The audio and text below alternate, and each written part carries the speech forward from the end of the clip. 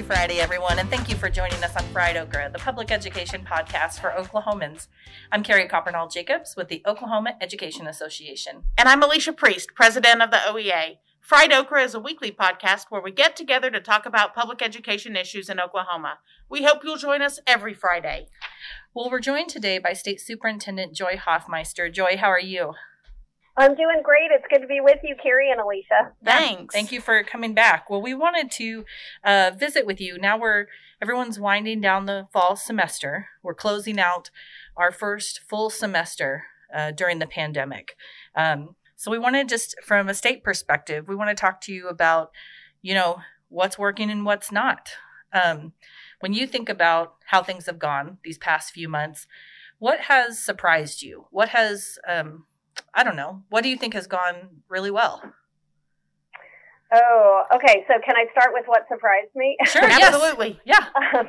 I think what surprised me was the impact of quarantining. And I don't think I ever contemplated what actually would occur with hundreds, like all at once. Yeah. As we were preparing and getting ready with, our return to learn plans, and districts were all preparing as well. I think that there was certainly this concept of like a whole classroom would be out or something along those lines. And, then you hear the news like 600 in this district, 400 over here. I mean, that was a surprise. But I think what has been remarkable is just how strong teachers have been.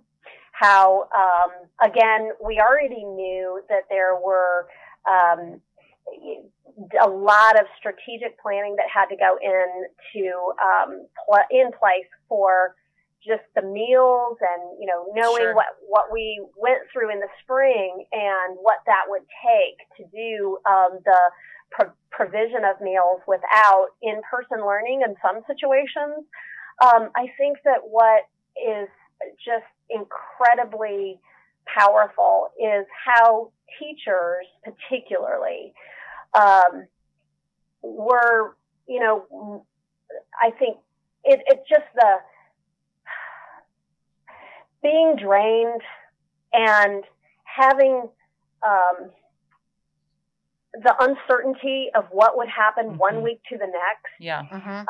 The extra burdens and responsibility of, reaching these kids that you were chasing schedules and families' schedules and parents, like the ability for kids to connect. My sister's a teacher in elementary school, and she would just tell me just how worn out so many teachers feel, and you can see that anytime you're on social media, just the need for teachers to unite together and be there for one another, the emotional drain, as well as just the physical exhaustion that comes from multiple modalities in delivering instruction all at the same time. Yes. Class after class or student by student. We've got teachers who have done virtual, they've done distance, they've done in person, they've done partial in person. They've done in person and virtual at the same time. Yes. Yeah. That is a massive demand. Yeah. And really, that's what I'm thinking of. I didn't say it as well as you just did. No, you did, and your acknowledgement means everything to those that will be listening to this podcast for sure. So when you think about, the barriers that have been overcome, and there are still barriers ahead of us, what's your focus right now as we wind down and everybody gets a break and then we move into the spring? Yeah. Well, it does feel like this semester we have been on a roller coaster. And you know how you are sometimes in a roller coaster in the dark? There are portions of that. I don't ride roller coasters. Okay. This is why. Sounds like Space Mountain. Yeah. Pass. I pass. Well, in some ways, it feels like we're in that long tunnel, and there is that pinpoint of light ahead where we can see that we're about to get out of that tunnel, and it does feel that way at this moment as the vaccine is on the near horizon. So, I mean, for me, that is a signal that things are about to get better. Like, things are going to be different. And just from a community spread vantage point, thinking about how that has to make a difference. And we want so badly for this kind of relief to be here, particularly all of those on the front line.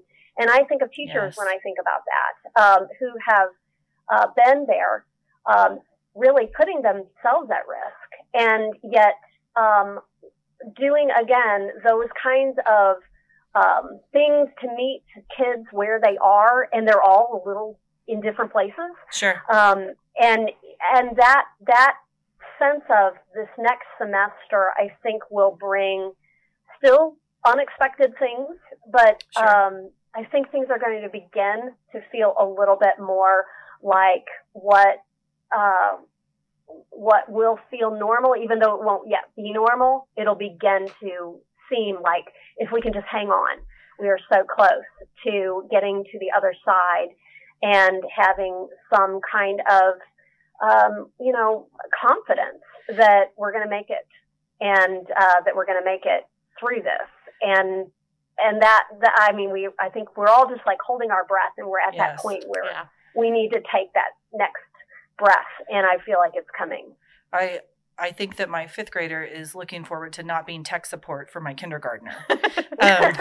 But, when you talk about, what's next and sort of the world after, I think that education as public schools will come out stronger. I mean, I think that there are so many lessons people are learning right now. Yeah, I think you're right. And what some of those lessons will be, certainly, I mean, we don't know yet. Sure. I almost feel like it's as if, you're in a storm, and maybe during this next semester, it will be that the storm has passed, and then we're assessing where we are. And that process of restoring, both, socially, emotionally, academically, physically, is what then begins. Yes. For sure. In your earlier answers, you talked a lot about the stress and the extra work, and everybody's going above and beyond. And you're in the same boat with that. I mean, there's been no rest for the weary since March, really. We talk with our members all the time about self-care and how important that is to take a step back and give some time to yourself and fill your cup back up so that you can then give to others. Are you taking care of yourself? And oh no. Are you setting good parameters and boundaries? This interview is taking a turn. Oh no. Well, I think we're, in some ways, we do kind of reach that place where we're forced to. Yeah. And it felt, it really, there are times where it just feels like, March 16th or something, started and the day never ended. Right. And, or other, I saw a meme about, 2020 seems like it's been 5 years, in the making. It's just, it is just it's surreal. And we're all going through that. Yeah. And I think,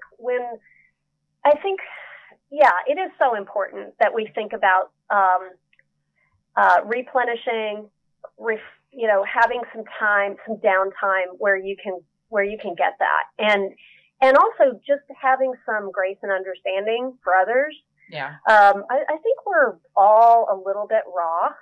And if we are, our kids are, and our families, there's a lot that people are having to deal with, where they don't have jobs, where they're still looking for work, or provisions are drawing to a close, and there's like new levels of anxiety and uncertainty. And so these are the things that I don't think these aren't diminishing right now. They're probably about to resurface if for a temporary time they had been, calmed with relief. And we're getting to that place again where in education, we are talking about with our federal delegation, how very important it is that education be included in a new relief package. Yes. And I am optimistic that there will be more relief coming with education. So that I can't imagine if there was real questions about that. We are clinging to what we believe is going to continue to be a priority with education. But families don't all have that kind of sense that there's relief coming. And so, we do have to also think of others that give them a little grace when their response really reveals how raw everyone feels right now through this. And the loss is real. We are losing people. Yeah. Yes. And they're suffering, and people that are hospitalized, and we don't know who is experiencing these kinds of emotional tolls with loved ones in the hospital or uncertainties that come with all of that. Yeah, and it sounds like you need to come to our Wind Down Wednesdays. You feel free to join us. 5 o'clock, where we're teaching wind, not wine. I get it, yeah. And we're teaching our folks some mindfulness techniques to, to help think through things and breathe, and just all kinds of techniques to help them release and relax a little bit. So, it's so important. We can't give out what we don't have. Yeah. Yes. So let's switch gears a little bit. There's been a lot of news about the State Board of Education the past week. The governor announced that he was removing a board member and replacing him with a new appointee who there was some strong advocacy opposing that appointee, including OEA, and she withdrew. And so right now, what's the status of the board? Is there just a vacancy in that seat for Northwest Oklahoma? Yes, there is. There is a vacancy, and that has happened before. Okay.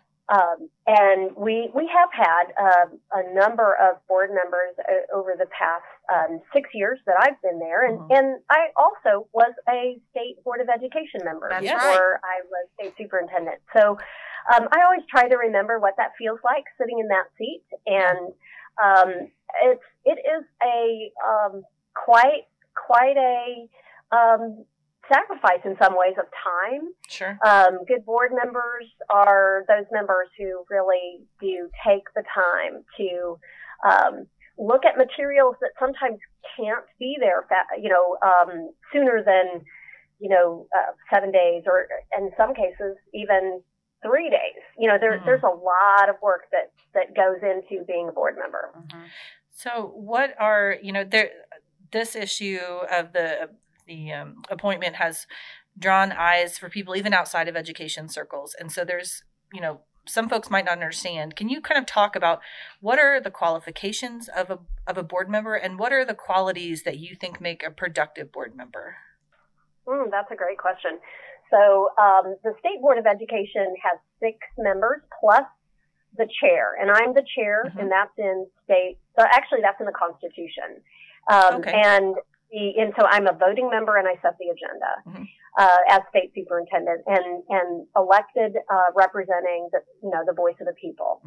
And the 6 appointments reflect 5 U.S. congressional districts and 1 at-large position. So the position that is open with a vacancy right now is Congressman Lucas's Congressional District 3. Okay. So anyone who hears this and is from that area, then that's the position that's open. And I served representing Congressional District 1, which was more of the Tulsa area. Mm-hmm. And, you aren't there to only represent the people in that district, but Sure. really to bring that perspective. Right. So I do think that is very valuable, the way it is divided up so that we do have all parts of the state covered. Mm-hmm. And then what makes a great board member is someone who is really willing to do the advanced work of thoroughly reading those board packets that come, and there's a lot of information in there. And really, I will say, the current board that we have particularly, they were all placed in, with one exception, brand new at the same time, and just really, like to dig in and read Mm-hmm. a lot of information, and they're very engaged. I would describe, the board that way. And, then I think it's also important to be, mindful of community members and how, you do want to listen and understand what's Sure. going on. And when I was Sure. a state board member, I just picked up the phone. I had never met the superintendent in the Tulsa area at the time, and I asked to meet and just get to know him and understand perspectives, and here's my number. And, so I think that level of accessibility and openness to try to understand multiple perspectives is another piece that can serve a board member well. It's something that we hear about all the time during the legislative session, especially. What the needs of the Panhandle are completely different than the needs of Oklahoma City, or completely different than Idabel. Yeah. It's just everybody needs. You might have a district that is K-8 and just a couple dozen kids versus Tulsa. There's a lot. There's so many different needs. You really have to be mindful of all those different needs of our public schools. Yeah, and it's not a requirement that someone, was a teacher or something along those lines. There really aren't requirements like that. But really everyone, I would say it is the balance of all of those, the various experiences, perspectives that end up making a board really a strong board when not everyone has the same exact experience. Yes. I always think that's how I like to make decisions anyway. Yeah. To hear from a broad variety of viewpoints, experiences, and then you have a better chance of really thinking through the different angles. And because the decisions that are made, they have consequences, and they are going to impact hundreds of thousands of people. So it really matters to have engaged members that are able to bring those perspectives as we thoughtfully deliberate. Well, we will be watching to see who is proposed next. So, and I will just say, I live in Frank Lucas's district. Alicia's available. I'm available. Oh Lord. Okay, Alicia. Oh my word. I'm not going to hold my breath. Yeah. Good luck. So we have talked about some very heavy things. I'd like to switch gears again and talk about some other very serious things. Very serious. The holidays. Very serious. The holidays. I have strong feelings about the holidays. So what I would like to do, if you guys are both up for it, is to do a holiday lightning round with each of you, just a series of either or questions. Are you both in? I'm in. Yeah, okay. I'm in. But what do you mean by either or? Well, you will find out. You pick one. Here we go. One or the other. Yeah. So I'll ask the question. Superintendent, you go first, and then Alicia, you go. Okay. Does that sound good? Oh, all right. Okay. And no overthinking. No overthinking. Okay. All right. Turkey or ham? Turkey. Ham. Elf or A Christmas Story?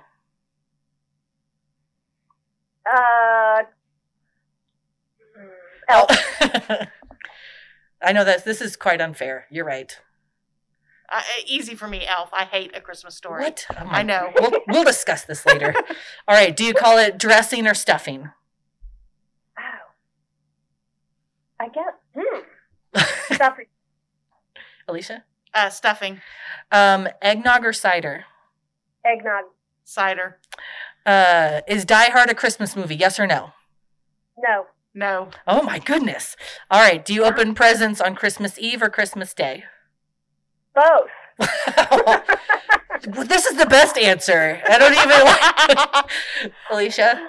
We actually do both. We do one on Christmas Eve and then and then the rest on Christmas Day. All right. Well, neither of you tell my children that. Okay.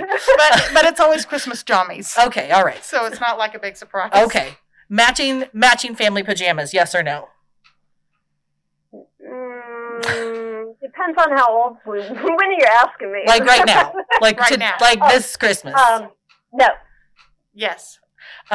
Best Christmas gift ever. That's not a yes or no. Best Christmas gift you've ever got.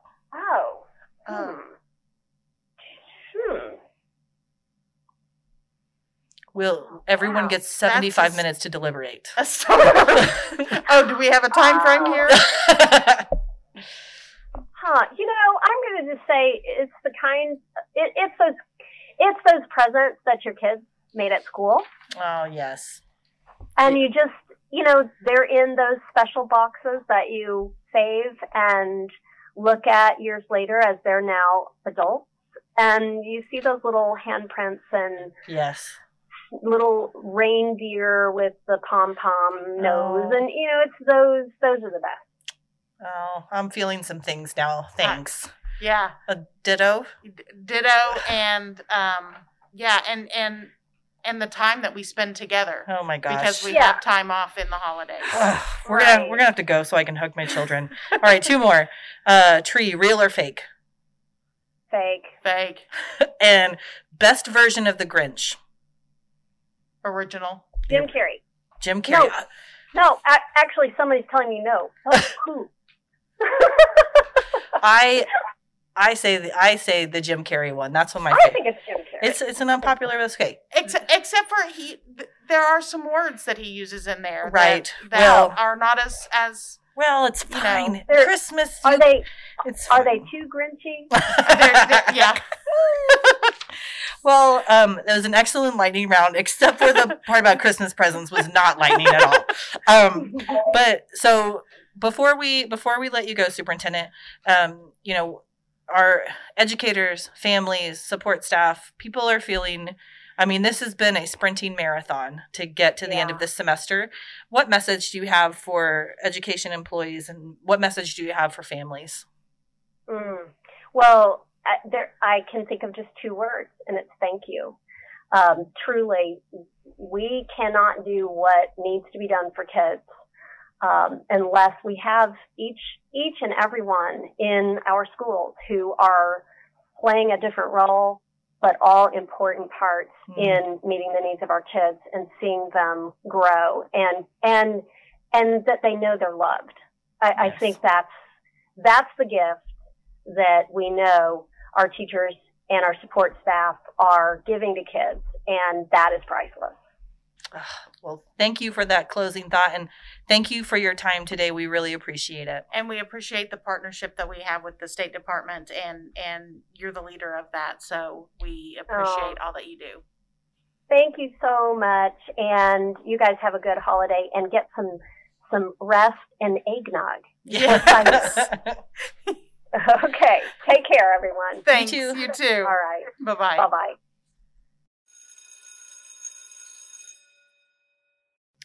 Well, this morning we are joined by our friends at USDA Rural Development in Oklahoma. We've got Dr. Lee Denny, who's the state director. Good morning, Dr. Denny.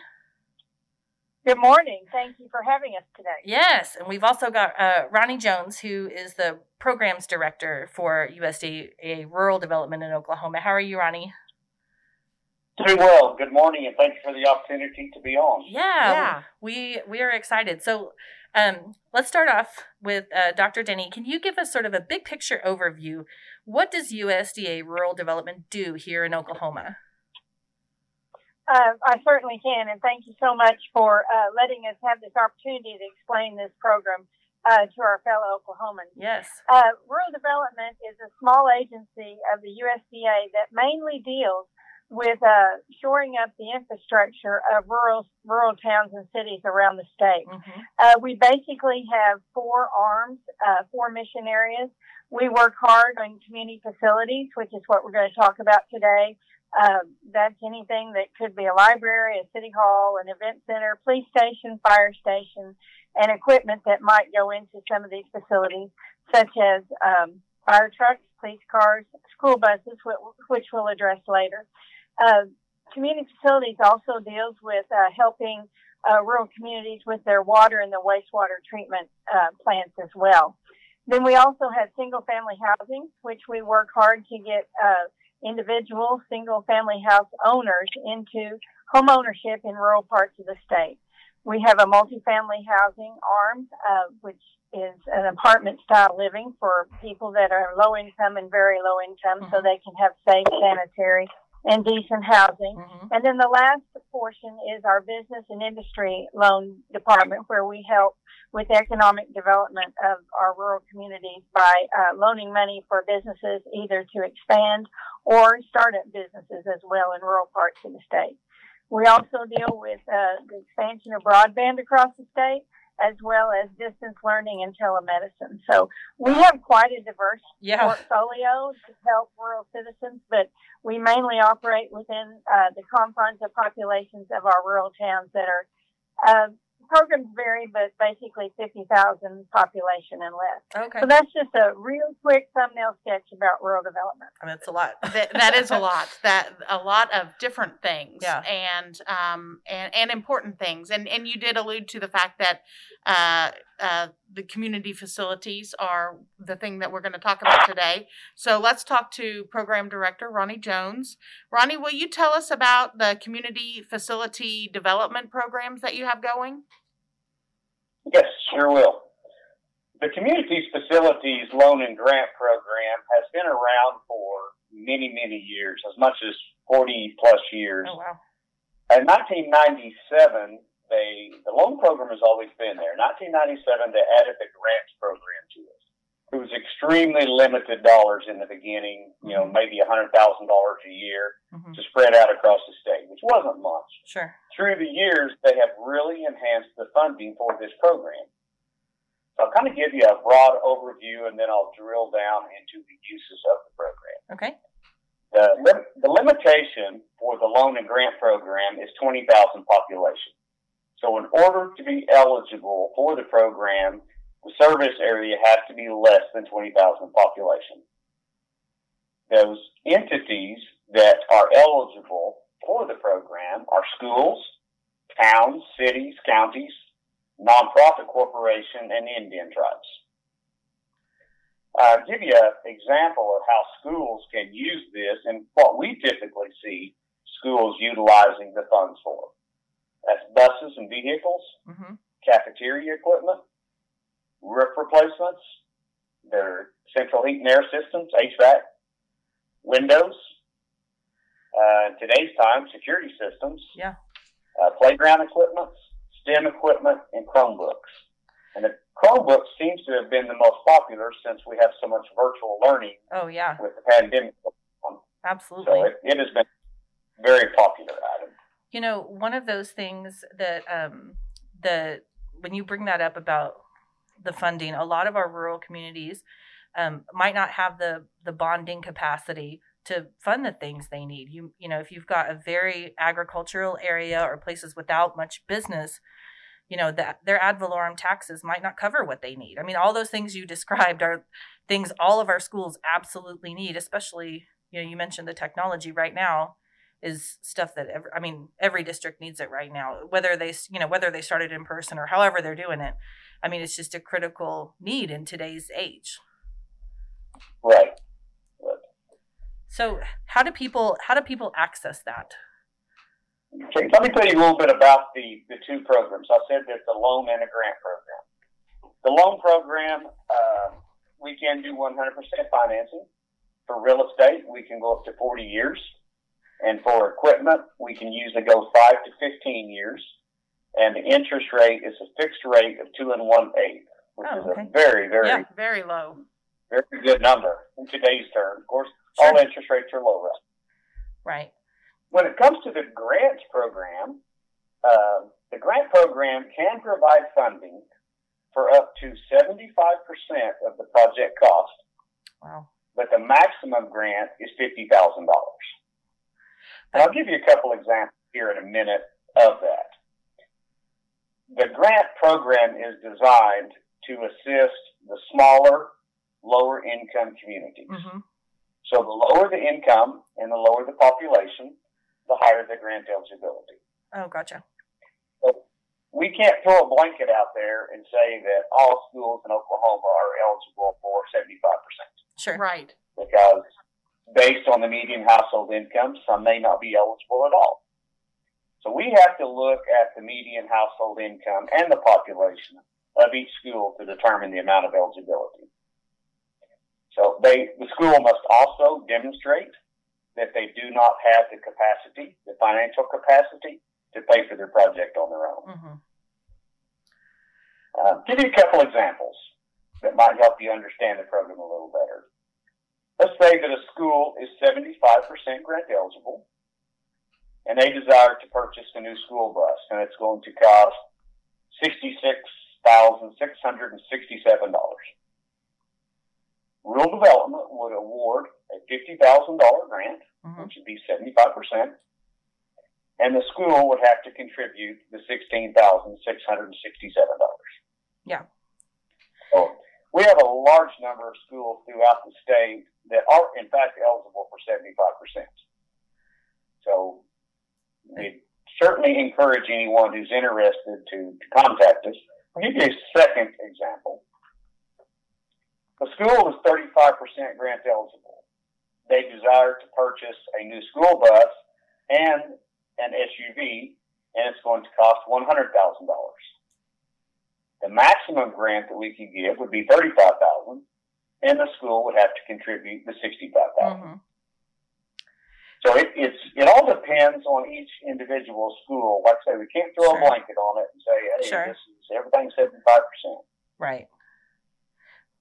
But when we think about especially transportation, some of our rural districts, I mean, those buses they're putting the miles on them, and especially if you've got a low bonding capacity, you're churning through buses because kids are relying on that. You know, they spend quite a bit of time getting to school, getting home, and that's the only way that they're able to go is provided by the school. And any athletic event that they're going to do outside of their district is going to be quite a drive as well. Right.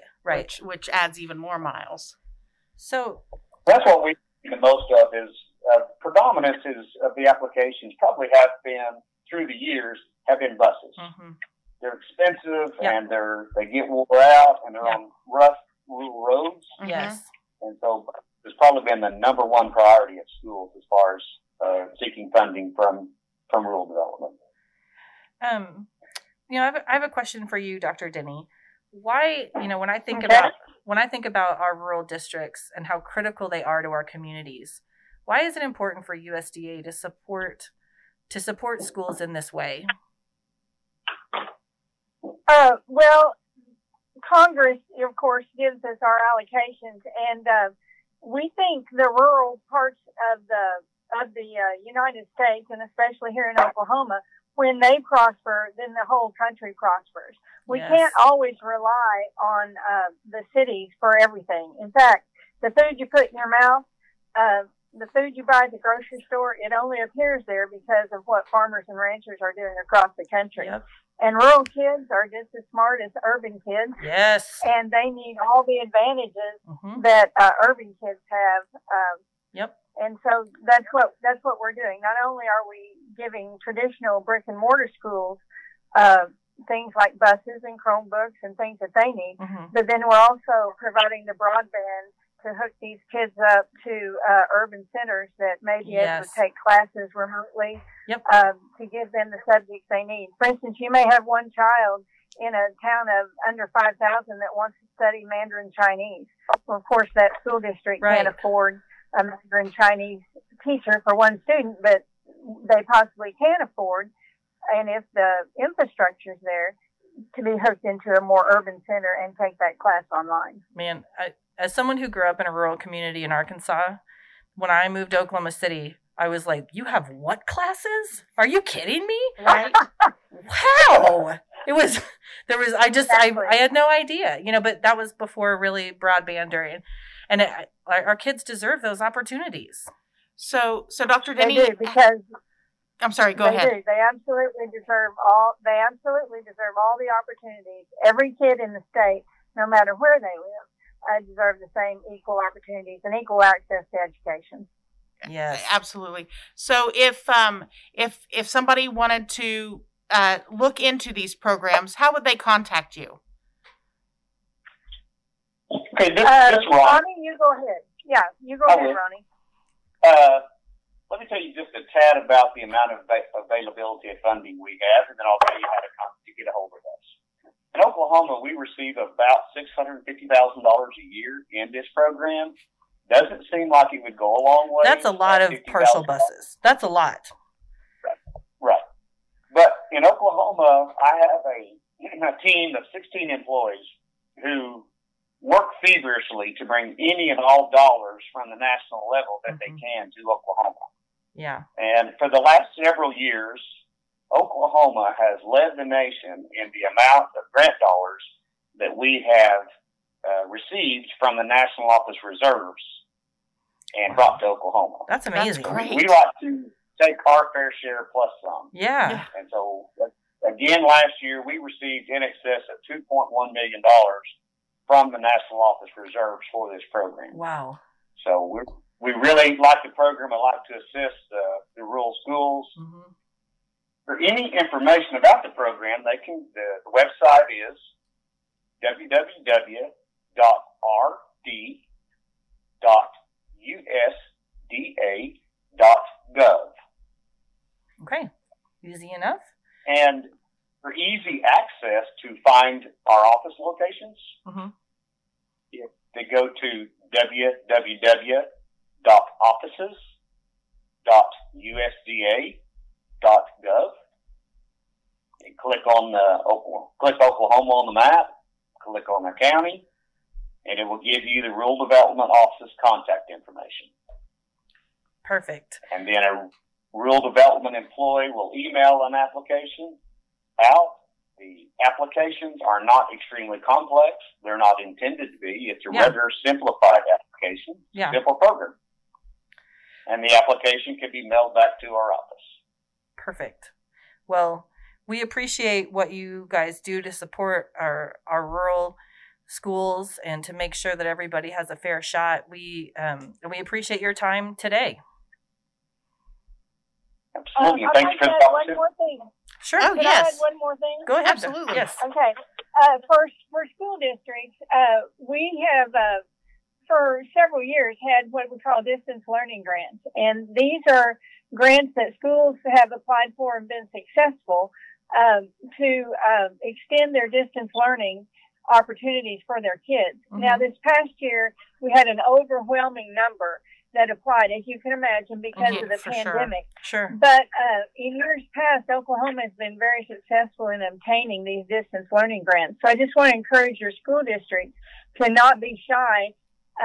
None of these are open at this time because, of course, we're in a transition as far as the federal government goes. Sure. But in the spring, along about March, these become available. And I just want to encourage our school districts to apply for these to increase the opportunities for rural kids, even after the pandemic, to get the classes that they need online, virtually, into these smaller school districts. So I sure wanted to plug that. I know that Congress will fund this program again.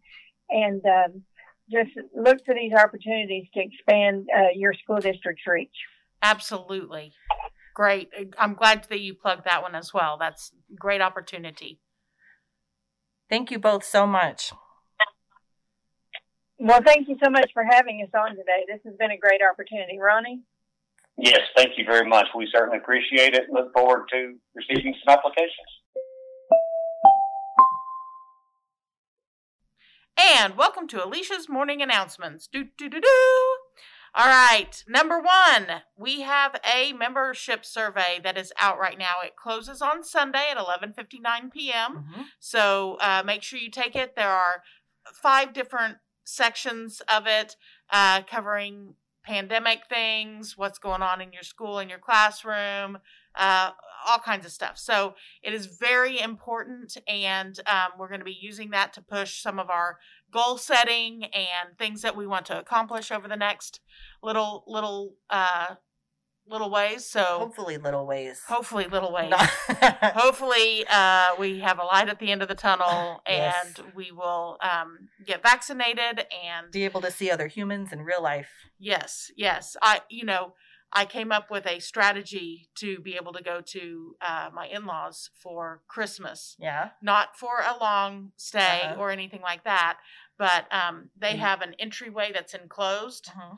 and then the door to their house Oh, and their entryway and living room. Uh-huh. And so I said to John's mom, I said, okay, what if we get command hooks and I put them up there, and then we just hang a clear shower curtain, Uh-huh. and you stay inside, we'll stay in the inside vestibule Uh-huh. area, Uh-huh. and that way at least we can see each other and talk for a little while. You know, I like that plan a lot better than your first plan, which is just to look through their windows like a weirdo. Yeah. I think that's a much better plan. Hello. I miss you. It's a little Dickens-esque. Yes. Charles Dickens. Hello, sir. So that was a long story to talk about the membership survey Please and how take it. important it is to take it. Take it by this Sunday. That would be, what is today, the 11th, 13th at 11:59 p.m. Yep, check it in your email. All right. Then we also have another survey that's out that is something that we send out every year, Mhm. usually a little bit earlier than now, but COVID.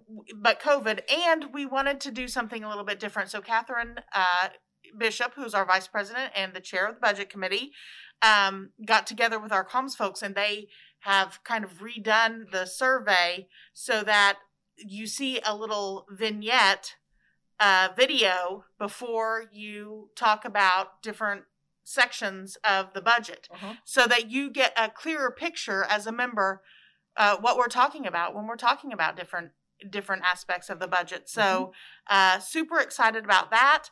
That budget survey closes on Friday the 18th.